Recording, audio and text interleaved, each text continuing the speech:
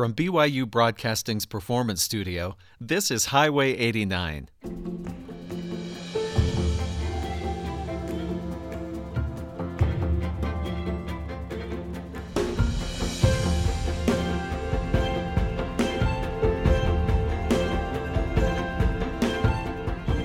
I'm Stephen Kapp Perry. We celebrate Johann Sebastian Bach today with special guest David Park, a violinist who's been described by the Salt Lake Tribune as a soloist with extraordinary artistic gifts. Mr. Park is an adjunct faculty member at the University of Utah and assistant concertmaster of the Utah Symphony. He holds degrees from the University of Indiana and the Juilliard School, and he studied with masters from Joseph Gingold and Dorothy DeLay to the legendary Jascha Heifetz. Mr. Park's varied career has included, in addition to virtuoso performances on stage all over the world, screen appearances in Sundance films, and a position as cultural ambassador for Mercedes-Benz. We're so glad to have him with us again on Highway 89, where today he'll be performing Bach's Partita No. 1 for violin in its entirety. We'll begin with the first section of that work. Before we enjoy some conversation, here is David Park with Bach's Partita No. 1 live on Highway 89.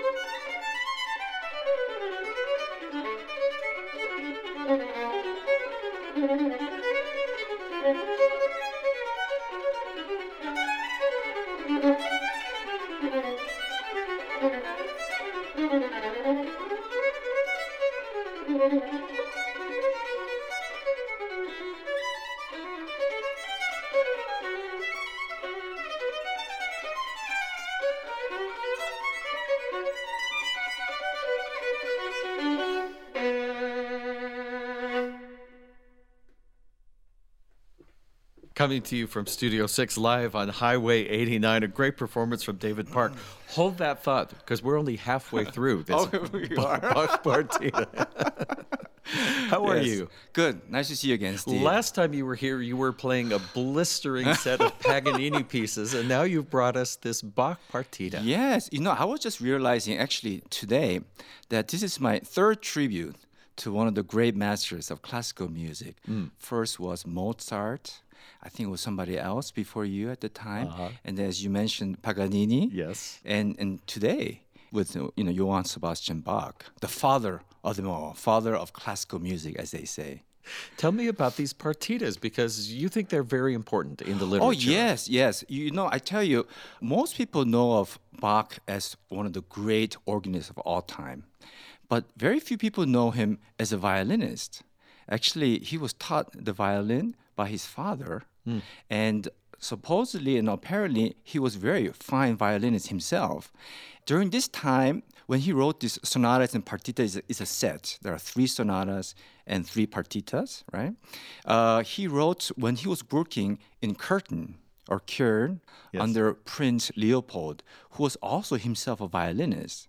So during this time, he wrote a lot of sacred music and a lot of instrumental music, such as this partita and the Brandenburg concertos. But I think the importance, you mentioned Paganini, I feel there are 2 composers who are very vital in terms of the advancement of violin playing. And I think the first one was the great Johann Sebastian Bach.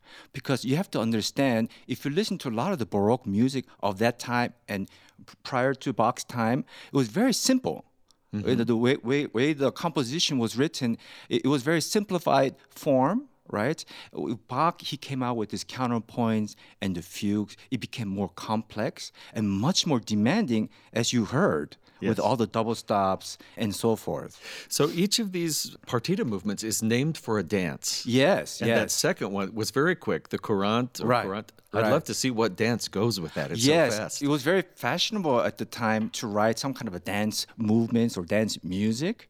And actually, this particular partita, number 1 in B minor, is very unique because I think a lot of audience will not know, but there are short 8 movements to the whole partita, and every other movement is a double.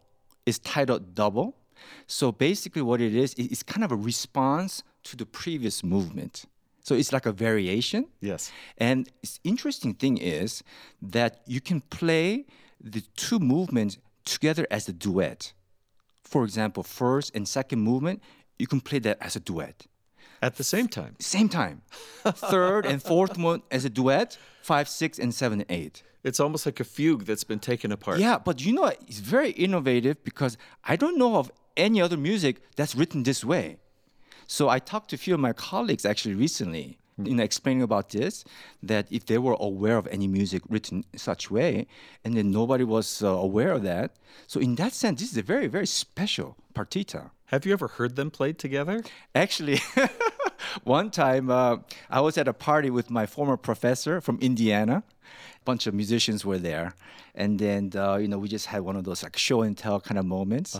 And he just told me, David, just bring your violin out. And actually, without knowing about it, right, being prepared, we read these together.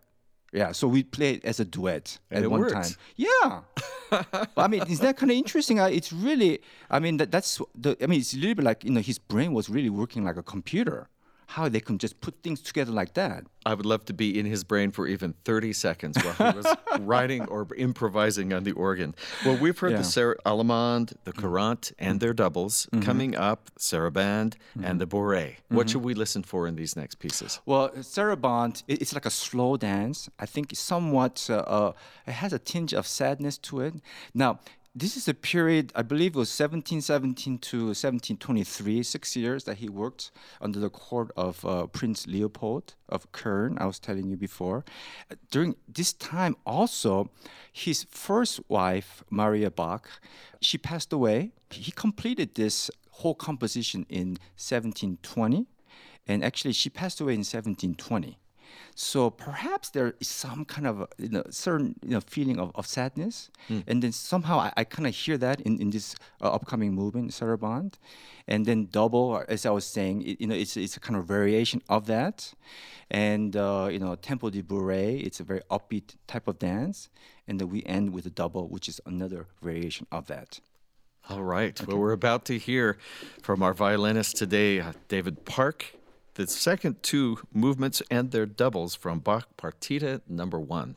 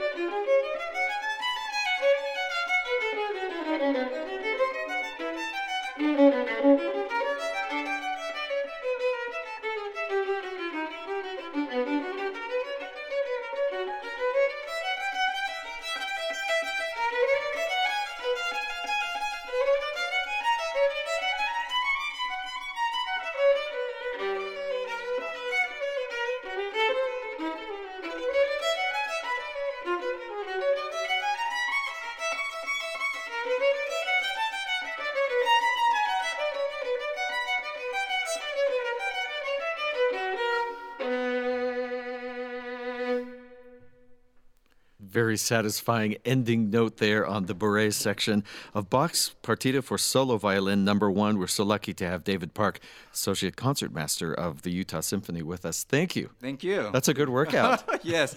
I tell you, you were asking me earlier about the importance of Bach. I think people don't realize the difficulty behind playing all by yourself. Yeah. All alone. Because, when there's no piano or orchestra to back you up in the background, you're so exposed. And then you just play everything from memory. And then, there's so many notes, as you heard. It's almost like he's trying to fill in the chords from all the other parts. Exactly. So that's what makes it so difficult. It's like I feel sometimes like a sheep herder. There's so many sheep, so many notes. I have to put things into order and then try to make something out of it. This is why, amongst the violinists, all serious violinists, really in some ways, violin is judged upon how they approach Bach's partitas and sonatas, or sonatas and partitas, whichever you want to put it. And then I was saying earlier, so to me, there's a reason why I did the Paganini project last time, because this is a two area and two composers really, Paganini on the technical end, and Bach on the musical end, maturity end. It really shows really quite a bit, or almost complete, the aspect of a musician. I understand you're preparing for a concert. Yes, coming up. yes. Now, will this be on the concert, or is that other material? No, it will be other material. But this concert actually is kind of interesting because it's the first of its kind for me. So it's a little bit like, myself and friends. You know how Pinker Zuckerman, Lynn Harrell, those big names, they will say, oh, such and such and friends type of concert. So I got my colleagues, my select musicians, right? Like almost like an all-star type of like setting. Colleagues from Utah Symphony, colleagues from University of Utah, and actually BYU as well. So I will collaborate with them. Each one of them will play a duet, and then I will also feature them solo as well, so they can display their skills. Well, that's very generous. Yeah, yeah. And then actually, the next piece I'll be playing, the Bartok, I'll be playing that in that program, but not the Bach. I have one quick question before we get to the Bartok. Okay. At some point, you had to choose a violin Yes, to yes, play. yes. What were you looking for in the sound, and how did you know when you had the right instrument for you? Yes, it's kind of interesting because my parents are both cellists, right? But it's interesting. So there are two of us, me and my brother, older brother, right? And you know how it is. Some parents, when they're in the industry, they know how difficult it is, right? So like actors, sometimes they don't particularly want their kids to go through what they went through and so forth, right? Athletes in some cases, right? So that was a little bit, case with me. Very typical Korean house setting. My mother, particularly my mother, wanted her two sons to be a medical doctor and a lawyer. So my older brother became a lawyer. I was supposed to really go in that direction in medicine. But, my father came along and he told me a story, the special meaning of music, how it can really last forever, to really this is for giving pleasure to the others, not so much for yourself. And how when he was growing up, there were some renowned musicians from US that came to Korea, and how that really changed his life. That he can just even recall at this moment. So he said, if you really excel to a certain level, you can. It's like you're giving to the community. You're doing a service. And he thought that was very respectable. And I think one can say that about, let's say, a doctor as well. You're serving the community in some ways. But this is different type, This is, for me, I feel a little bit like my goal is more like a soul doctor, because nowadays there's so many things going on, as you know, in the world. I think this kind of beautiful music is more important today than in any other times, I think. Interesting. Yeah. Interesting. Yeah. I don't think as assistant concertmaster of great orchestra that you're any kind of a disappointment. No, but I try, you have to keep, trying to develop yourself, to better yourself, really serve the public. That's the way I see it. Now, you made an interesting comparison. I'd like you to talk about, we've heard Bach, but now we're going to hear a fugue from Bartok's solo sonata, but you see some relationship. Yes.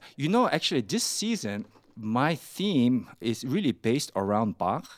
So earlier in the season, I performed the Mendelssohn Concerto with an orchestra, and then I'm doing Bach and Bartok solo sonata. So people say, how do you see the relation of the three? Well, Mendelssohn was very vital in reviving Bach's career. So Mendelssohn was also, by the way, a conductor, music director of Leipzig Gewandhaus. And Bach's latter life, he lived in Leipzig and died in Leipzig, in Germany. And so Mendelssohn performed much of Bach's work with his orchestra in Leipzig, especially St. Matthew's Passion. So in some ways, he revitalized and put Bach's music back into vogue in 19th century. And then you come to 20th century, early 20th century, the great Pablo Casals, the cellist, he revitalized Bach also. What I would like to do, Steve, this is somewhat of a milestone for me, by the way. So as I was telling you earlier, there are 6 altogether, right, in the set. And I have performed all 5 in public in Utah. And this is the last one of the set. So I'm completing the whole set, which makes it, to me, at least very special. So I would like to be the official promoter of Bach in Utah of 21st century. But anyways, going back to Bartok. Now, Bartok, he was very fascinated with the solo sonatas of Bach. He wrote this right before his death, about a year before he died. So And he was, I think, suffering from leukemia as he was exactly, writing. Exactly. It's quite sad, actually, if you read about his life. He emigrated to U.S. because of World War, of course, from Hungary. He died 1945, and he wrote this piece, the solo sonata in 1944, which was commissioned by the great Yehudi Menuhin. And it's interesting because, okay, so he based, the format of the sonata is based on Bach. So he wrote a movement called chaconne, the great, the famous chaconne from Bach, and this movement called the fugue, right? Because in some ways, Bach mastered the form of fugue. And he wrote it, I don't know if it was because during the World War time, and then his health was, failing, as you were saying, from leukemia. So there's a lot of angst in this music. It reminds me a little bit of Picasso's Cubism. There's some very primitivism, some angular, Yes. side to the music, and it's very brutal. So Menuhin, when he first received the music, he told Mr. Bartok, look, this is not playable on the violin. So actually, he revised a little bit. So what I'm trying to attempt today is I do a little bit of the revision that Menuhin made, but I also do the original that Bartok had written. What he had in mind. Exactly. And then Menuhin had mentioned after the performance, his debut of this work at Carnegie Hall, that this is the most brutal music he's ever played. Interesting. Yes, and then it's really, I think this program for me is a very challenging one because, to perform Bach in public is kind of rare, by the way. You don't hear very often people performing Bach in public recitals. And number two, it's even more rare to hear the Bartok because amongst the violinists, we all know it's considered almost unplayable. So I hope... somebody's watching over me. Well, you're performing for us without a net today. Yes, you're live. Yeah. But we are so glad to have David Park with us. We'll finish this edition of Highway 89 coming to you live with the Fugue movement, the second movement of Bartok's solo sonata for violin.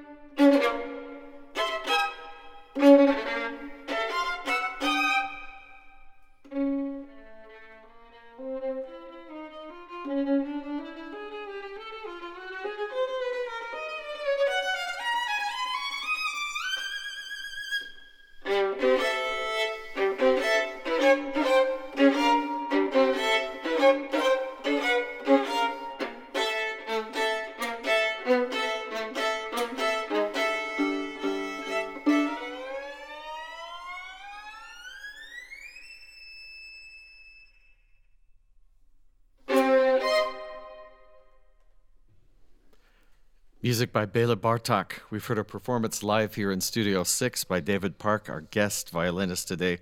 What a pleasure to hear him live. We've loved not only the music, but the conversation. Lots of great information about Bach, Mendelssohn, Bartok as well.